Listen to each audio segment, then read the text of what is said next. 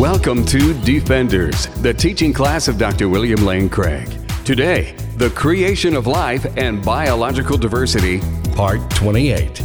For more information and resources from Dr. Craig, go to reasonablefaith.org. Last time I argued that apart from young earth creationism and a literal interpretation of Genesis 1, there's just no incompatibility between Genesis 1 and the modern scientific theory of biological evolution. The scriptures don't say anything about the mechanisms that God might have used to create life or bring about biological complexity. And so it's hard to see how, apart from the young earth interpretation, there could be any incompatibility between what the Bible says and modern evolutionary theory.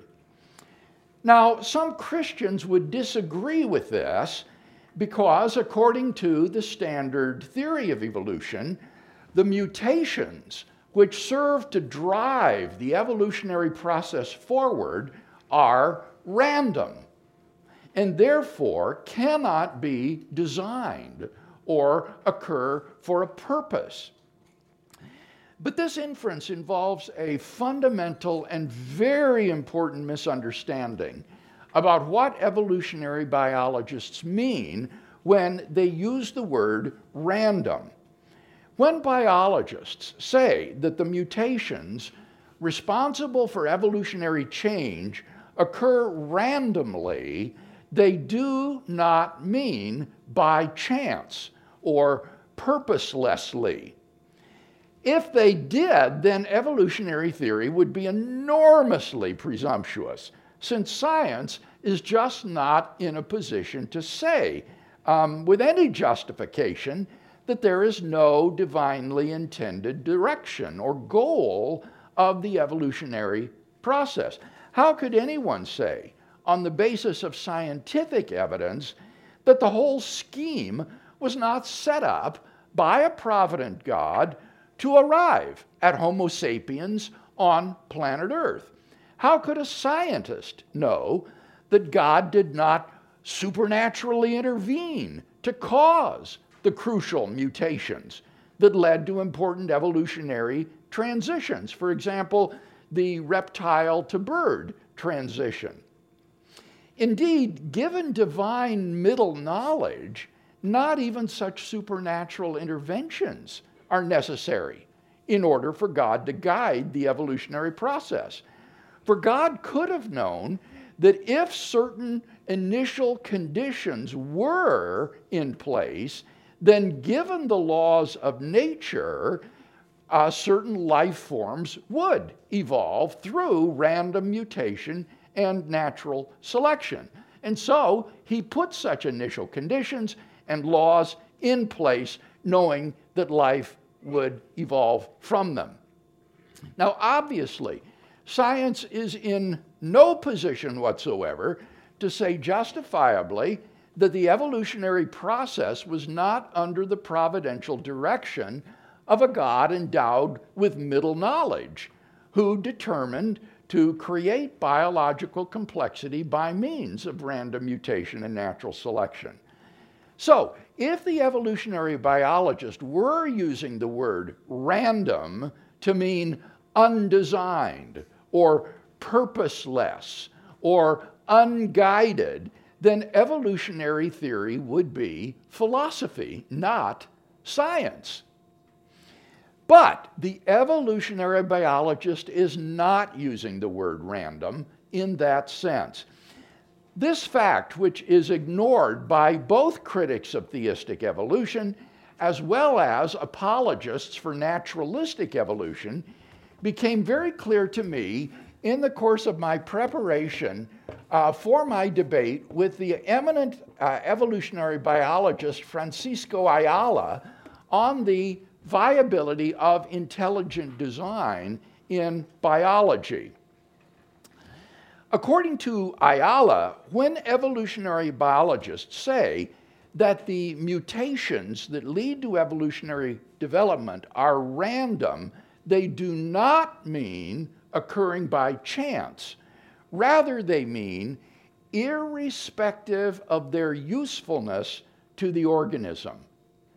They mean that these mutations occur irrespective of their usefulness to the host organism.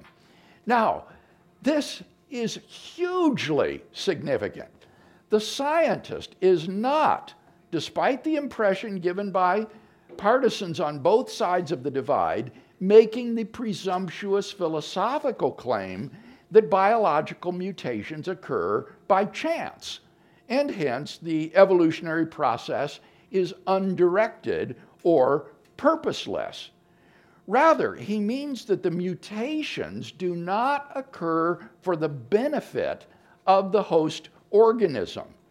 If we take random to mean irrespective of their usefulness to the organism, then randomness is not incompatible with direction or purpose. Alvin Plantinga has made this same point in his book, Where the Conflict Really Lies. According to Plantinga, there is not even a superficial conflict between evolutionary biology and theism. Plantinga chastises scientists who have recklessly asserted that according to evolutionary biology, the evolutionary process is undirected or purposeless or unguided. Such claims are not, he says, properly part of the biological theory itself. Rather, they are what he calls a philosophical add-on. A philosophical add-on, that is to say, an extra scientific assertion. And in support of this point, Plantinga quotes the prominent evolutionary biologist Ernst Mayr, who says the following: when it is said that mutation or variation is random, the statement simply means that there is no correlation between the production of new genotypes and the adaptational needs of an organism in a given environment. There isn't any correlation between the mutations and the needs of the host organism to adapt to its environment. Now, that's the same definition as given by Ayala, that they occur irrespective of their benefit to the host organism. Such a definition of random is wholly compatible with God's willing or even causing mutations to occur with a certain end in view. Let me give an example. Suppose that God, in his providence, causes a mutation to occur in an organism, not for the benefit of that organism, but for some other reason. For example, maybe it will produce easy prey for other organisms that God wants to flourish. Or maybe because he knows that it will eventually become a fossil that Jones will someday discover, which stimulates Jones' interest in paleontology so that he embarks upon the career which God had in mind for him. In such a case, the mutation is both purposeful and random. So, unless we adopt a literal interpretation of Genesis 1, which I've argued is not obligatory for us, there is no conflict between the Bible and standard evolutionary biology.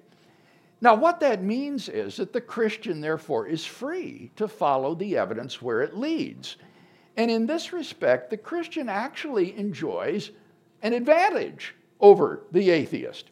As Plantinga has put it, for the atheist, evolution is the only game in town.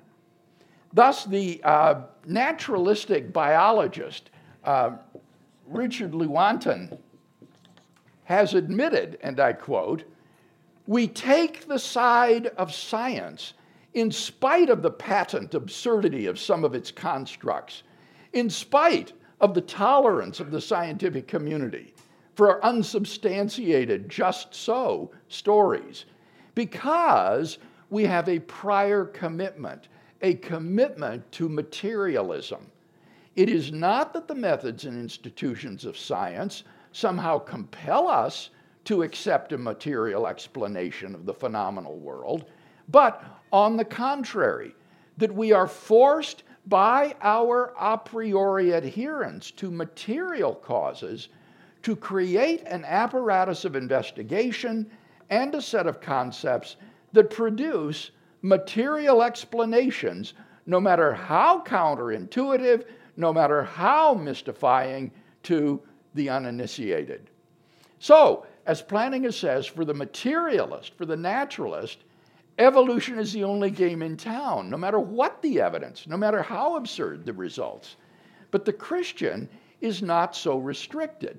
And so he can actually be more open-minded and more objective than the atheist in following the evidence where it leads.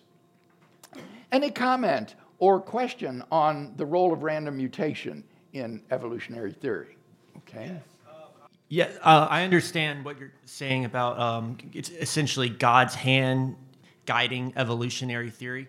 How does that explain the Cambrian explosion, which was a whole bunch of new species that occurred once when there was a gap between the previous species and the new species? Yes, the Cambrian explosion is actually the origin of phyla, which is a higher classificatory order of creatures than species. You've got species and genera and orders and families, and phyla would be the broadest.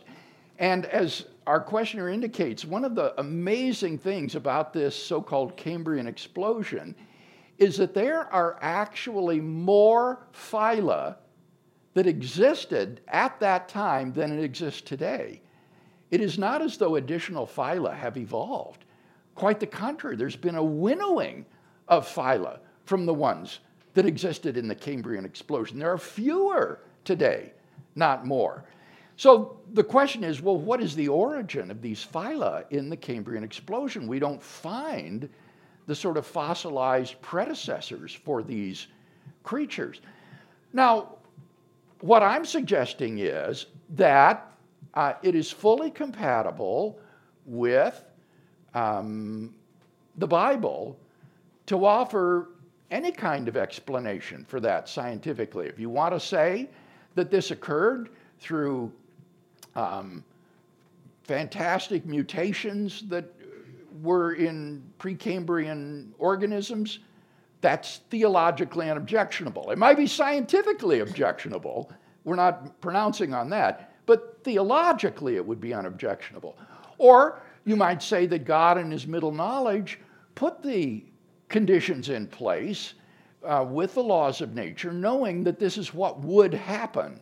And therefore, it was all superintended and planned by God. Or you could say that God actually intervened at that point, which is, I think, maybe what you might have been hinting at, is that this represents a miraculous, supernatural input into the evolutionary process that produced all of these new phyla, and that's an option as well. As I say, I think the Christian theologically can be open to all of these. But obviously the naturalist cannot, because he has nothing but material causes to work with. Thank you. Since I'm right here. I think I understand what you're saying. I'm not sure if I agree that most Darwinists don't mean random to mean truly random. I just looked up an article online where evolutionist Jay Richards, who's written several books, directly responds to Alvin Plantinga's Where the Conflict Really Lies. And in his review, he says, for Darwin and most Darwinists, in fact, random doesn't mean uncorrelated to a physical mechanism that works in favor of organisms. Random mutations have some or another cause, to be sure, but the cause, in the Darwinian view, is blind, unguided, and purposeless. I disagree with Jay on that. I know him. The point that Plantinga is making is whatever careless or reckless statements may be made by evolutionary biologists, they are making extra scientific assertions that are not properly part of the theory. And I think here Ayala and Meyer have been better guides to what is part of the scientific theory. And I think that the plausibility of Ayala and Meyer's claim is underlined by the fact that if these scientists were making these kinds of claims, then, as I say, it's just utterly presumptuous. It would be doing metaphysics or philosophy, not doing science. So it seems pretty implausible that J. Richards is right that this is part of the theory, rather than that these are reckless and unjustified statements being made by evolutionary biologists. Yes? Morning, Dr. Craig. Again, this is Greg. You had the point of God produces something like a mutation that might not help the host but helps out others, such as becoming more of an easier prey. I thought that'd be an interesting aspect on the philosophical side of the problem of evil and suffering, is that now you're having, this is an answer to that, as it may make them more of a prey, but now it ends up benefiting the larger community.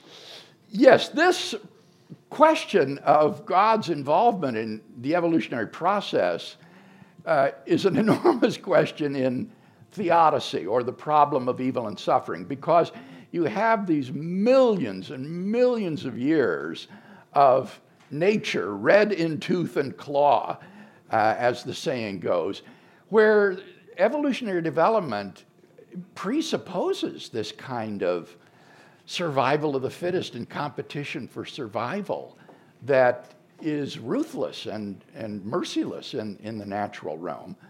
And that's a question I'm not addressing at this point. We've talked about the problem of evil elsewhere, but you're right that this is where that would connect.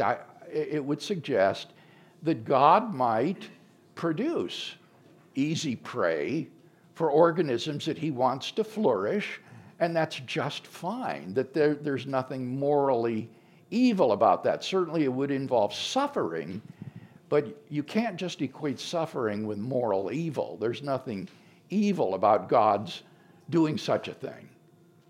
I'm back. I have the microphone as well. I have a couple of issues here. One with randomness, period, because changes in biological systems are non-random, and we call on different existent genetic packages to produce different effects depending on the circumstances. So I have a problem with randomness, and in support of that, the second point would be cost of substitution. J.B.S. Haldane's idea that any change in a organism until its suggested change would produce a disadvantage until that change was effected. It would be at a disadvantage. So he said you have to consider cost of substitution for any change. I think this is a problem for randomness, period. Typically, what's said is that although, let's speak to the second point first, that although these mutations in general will tend to be deleterious, there can be cases where there's a change of the environment in which what would have been a deleterious mutation suddenly can become beneficial. And so it can get spread throughout an isolated population more quickly. And so although there would be, quite rightly, a cost to be considered to any mutation, it's not the case that they would all be deleterious. There could be cases in which the mutation might be beneficial. Now, as to your first point, I think Bruce is quite right to say that apart from quantum theory, we're not talking about real randomness here, because there are obviously causal factors that contribute to mutations. So what people mean when they say by something being by chance, they mean that it's the result of two independent causal chains that happen to meet at a certain juncture to produce an effect. The causal chains leading up to this effect are independent of each other, and therefore, in that sense, the event is said to occur by chance. Namely, it occurs as a result of two independent or more causal chains. But obviously, there are causes leading to that event. So I think you're quite right, is that even among evolutionary biologists who make these statements that this is occurring randomly, they don't mean random in the sense that sometimes people say quantum events are random or indeterminate. They would mean it's occurring by chance in that sense. But where they would, I think, step over the line is when they begin to assert that therefore the evolutionary process is unguided or purposeless or undirected, or that these mutations do not occur for a reason. That's where they go beyond the limits of science and begin to make philosophical assertions. Yes, Brad? It seems we're accepting evolution as fact. And that may be the path that we're looking at right now. But what makes us think that evolution, small e is very, very apparent around us. Mm-hmm. But large E we never have seen. I say that I've never seen the large E evolution, something turning from a mole into a bat. But we see adaptation an awful lot.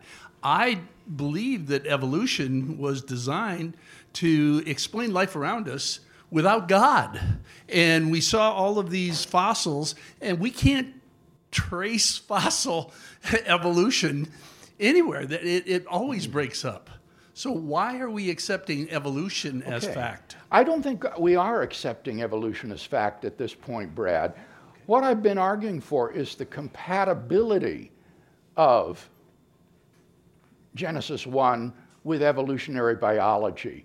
And what I've said is, as I said in response to this question, the Christian is free to follow the evidence where it leads. And if it leads to the need for miraculous interventions and supernatural input, then he's open to that. He can conclude that. But I'm merely arguing here for compatibility, not for or assuming the truth of evolutionary biology. Jim? Could what we have been discussing come under the umbrella of theistic evolution? Yes, I think it could. Theistic evolution is often defined in different ways, but certainly one version of it would be that God is responsible for setting up the process of biological evolution which has led to Homo sapiens on this planet, that God is ultimately responsible. Now, within that general framework, as I say, there are all sorts of different ways you could do that. One might contemplate supernatural interventions along the way, miraculous acts along the way, or one might think of major miraculous interventions on God's part, or one might adopt a middle knowledge perspective where God simply knew what would happen if the initial conditions and the laws of nature were in place, so that you don't even need to have miraculous interventions in order for the process to be directed or supervised. And if you don't recall middle knowledge, go back to our class lectures on the attributes of God when we talked about divine omniscience, and we had several sessions on middle knowledge, which is God's knowledge of what would happen indeterminately in any set of circumstances. So, right, what I'm suggesting is that theistic evolution is something that is compatible with the Bible, if you're not a young earth creationist. Cindy.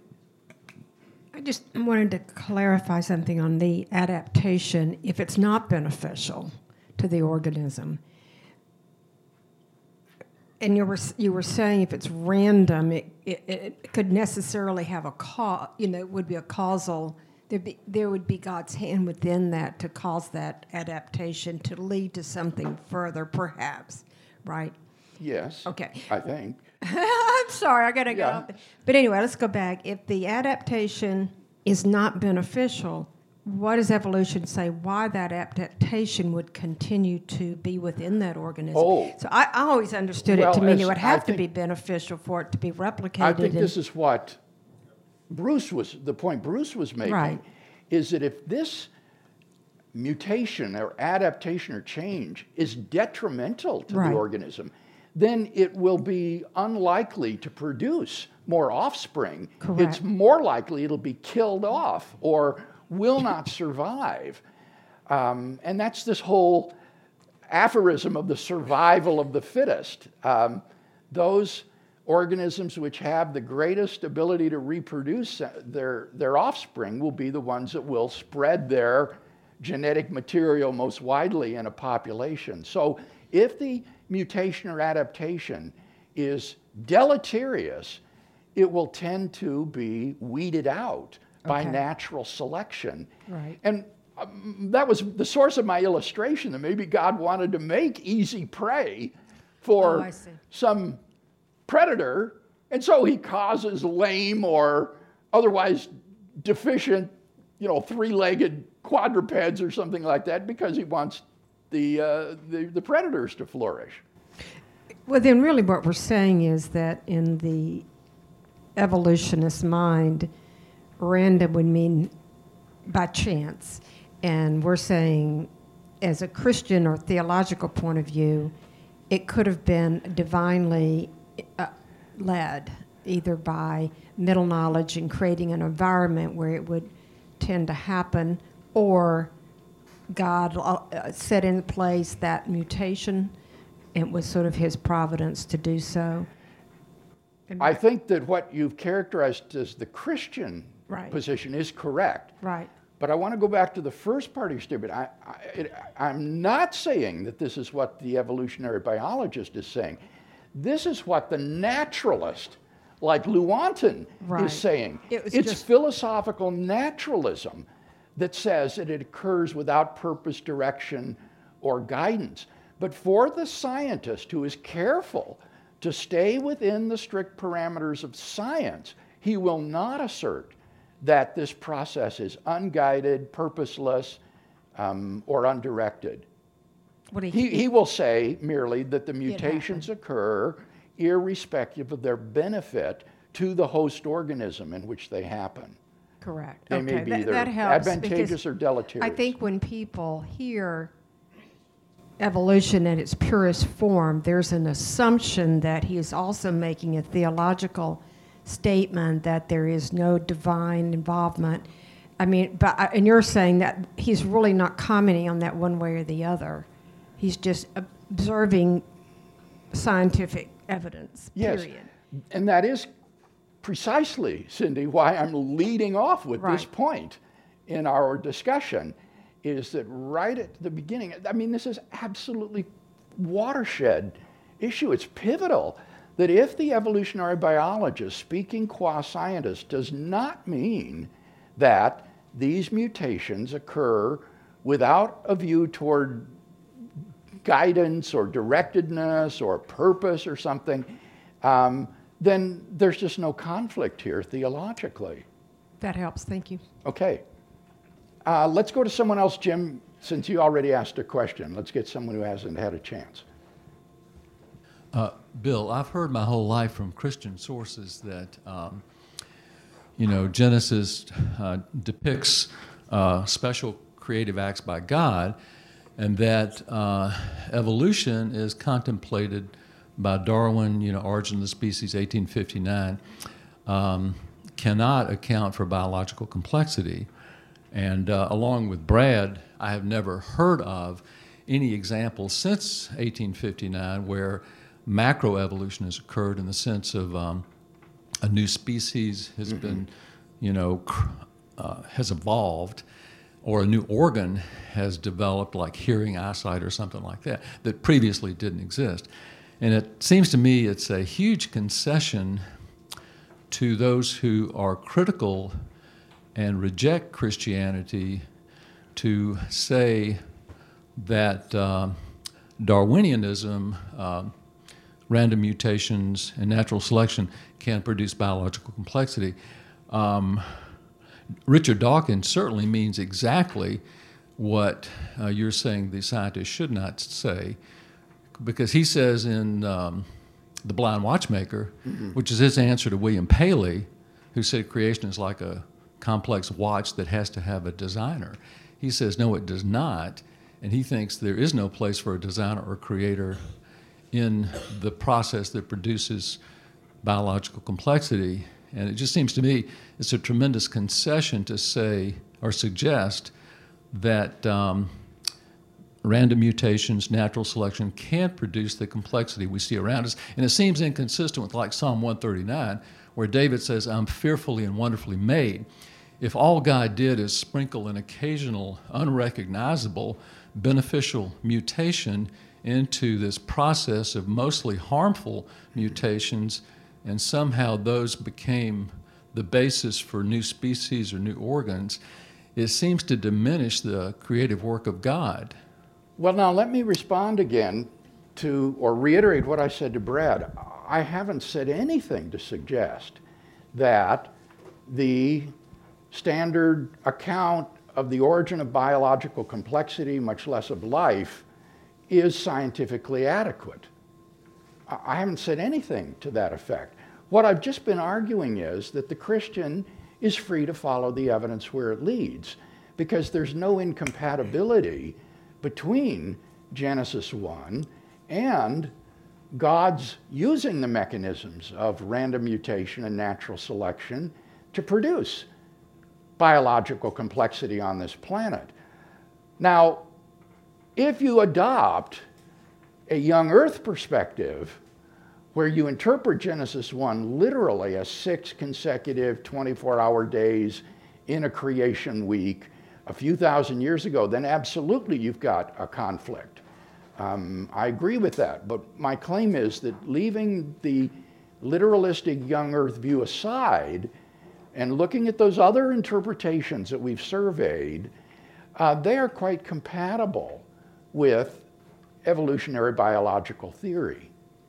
And as for God's providence, the idea here would be that God is so provident over the world that he can guide the evolutionary process from the first primordial cells right up all the way through to Homo sapiens as the crown of creation. And this would exhibit rather than deny God's providence. It would say this is not a blindly unfolding process, despite what Richard Dawkins says, but that this is a process supernaturally intended and guided by God. And I don't think it's a concession to say that the Bible is compatible with evolutionary theory. On the contrary, I think it would be very dangerous if we were to say that the Bible is incompatible with evolutionary theory, because that sets up this opposition that could be very, I think, detrimental to the church. I think it's better to leave the question open and say, follow the evidence where it leads. Someone who hasn't asked a question yet. Yes, Steve. Okay, I think your argument and Plantinga's argument is very strong. You can't do a metaphysical statement from scientific, and so you're absolutely right. Now, I think both books are true, God's inspired scripture and the book of the world, his creation, and so there's no lie. We are leaving out what the historical mythology truth is in there, that God, there's an angelic realm. Okay, now if as a programmer, if I direct another programmer to write a program to do something, I get credit for it. So when you say God created, he created this creation through his angelic creation as well. Remember, we're to redeem, we're supposed to, by bowing our knee to Christ, we're supposed to offer an example for salvation to the fallen angels, to the angels, okay? And that's why they were involved in this. If you look at some of the Hebraic expressions of gathering powers to make the sun and stuff like that, he commands the earth to bring forth, you know. And so there is no random macro, but there is angelic beings affecting that. And so I'm saying there's a spiritual realm out there that helped create and is involved directly and is part of us too. Well, whether the miraculous interventions were directly from God or via the mediation of angels, I think is neither here nor there. One can be open to either alternative. As I said, I think the Christian could say that the key mutations in the development of life that led to Homo sapiens were caused by God or caused by angels. And science could say nothing against that. There's no way a scientist could know whether or not these key mutations in the history of life were divinely caused or not. Yes. Yeah. Duran. It's all good. I knew it would come to me. I just wanted to ask a question of clarification. When evolutionary biologists, such as the ones you've listed, say that evolution is not random, are they? Oh no! Wait. They say it is random. People like Ayala and Meyer, it is random, but they don't mean by random purposeless or unguided or undirected. Right. But when they say that, are they? I guess, are they beginning by looking at the science and saying, well, this seems to be going towards some end, therefore there must be some purpose to this?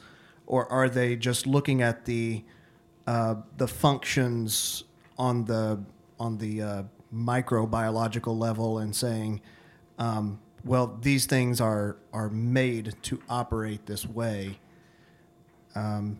Well, I don't think either one, because they're not going to be making any statements about the purpose for which a thing exists. There is a kind of view called organism with respect to evolutionary development that sometimes theorists have fallen into in thinking that the process is directed toward a goal, that humanity, for example, is the goal of the evolutionary process. And it's very easy for us, standing at the pinnacle of creation, to look back and see everything ascending to us. You know, this is the sort of conceit of humanity on a naturalistic view, that we're the goal toward which it's following. Actually, I got the word wrong here. It slipped right out of my mind as I was saying. It's orthogenesis. Orthogenesis is the idea that there's a direction to the evolutionary process. And theorists would say that that's not a scientific pronouncement that they can make. I mean, that's a philosophical question, which they're not equipped to address as a scientist. I think that answers that. Okay. Because as a quick example, like if I was standing by a lake and I just saw, and I didn't see any people standing around, but I saw a rock skipping across the lake, I wouldn't think, well, that rock didn't just get up and skip across the lake. Somebody had to have thrown it. There had to have been some origin of that rock's skipping. I guess I was trying to picture evolution in that way. Is a scientist looking at that going, well, who threw that rock? Or are they trying to figure out, did nature somehow skip that? Well, I think that the question there would be that the scientist wants to discover the cause of the rock skipping across the water, but he would not be asking the question, for what reason is that rock skipping across the water? Is that purposely thrown? Is there a reason for this rock skipping? Or will he simply be inquiring about the causal chains that led up to the observed phenomenon? And that is a quite legitimate scientific question. And the question will be that Brad and George have raised is, can you provide a convincing account of the causal chains that lead up to, say, Homo sapiens? Or will there be, again, pun intended, missing links along the way? Okay, I think we've got time for one more. Yes, Jonathan. So one of the things that I don't think should be overlooked, and I just say this based on my own anecdotal experience of talking with people who claim that evolution and theism are incompatible, is that they adhere to what I call terrarium theology, where they think of the world as a sort of terrarium where God's goal is to make people happy, and then when we look at the grand scheme of the universe, we see that it's hostile. So when they claim that it's random, well, it doesn't jive with God as I conceive of God. Therefore, it's incompatible with theism. Okay, I've said something similar to that in my work on the problem of evil. We tend to think that if God exists, then surely the purpose that he has for us in life is to make us happy in our little terrarium here. We are God's pets, and God's role is to give a nice environment for his human pets. But of course, on Christian theism, we are not God's pets, and the purpose of life is not happiness as such, but to find the knowledge of God. And so it may well be that in a world that is filled with natural evil and evolutionary suffering and so forth, that God's purposes will be most effectively achieved of bringing millions and millions of people freely into a knowledge of himself. All right, let's close, shall we, now with the benediction. And now may the God who is over all creation, and the Lord Jesus who gave himself as a sacrifice for our sins, and the Holy Spirit who produces new life within us, fill your life with joy and holiness in serving him. Amen. The copyright for the preceding material is held by Dr. William Lane Craig. For more, go to reasonablefaith.org.